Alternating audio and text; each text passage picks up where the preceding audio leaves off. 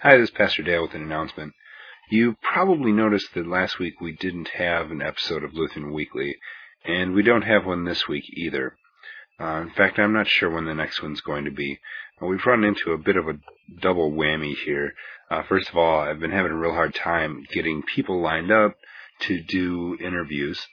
And also, I've been trying to get my other podcast, The Tale of the Kairu, all put together and ready to go. And that one's going to require a lot more work just to get everything all set up. We hope that it'll be really great once it's ready.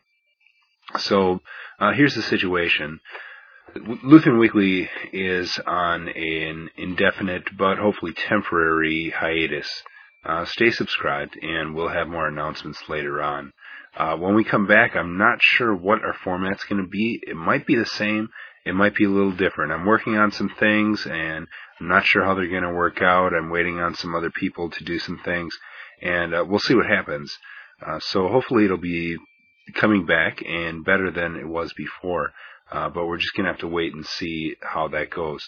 So stay tuned. You're not forgotten. And I also want to say thank you to everyone out there who's listening.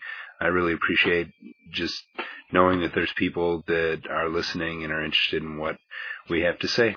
Thanks a lot, and God be with you. We'll hope to be hearing from us soon.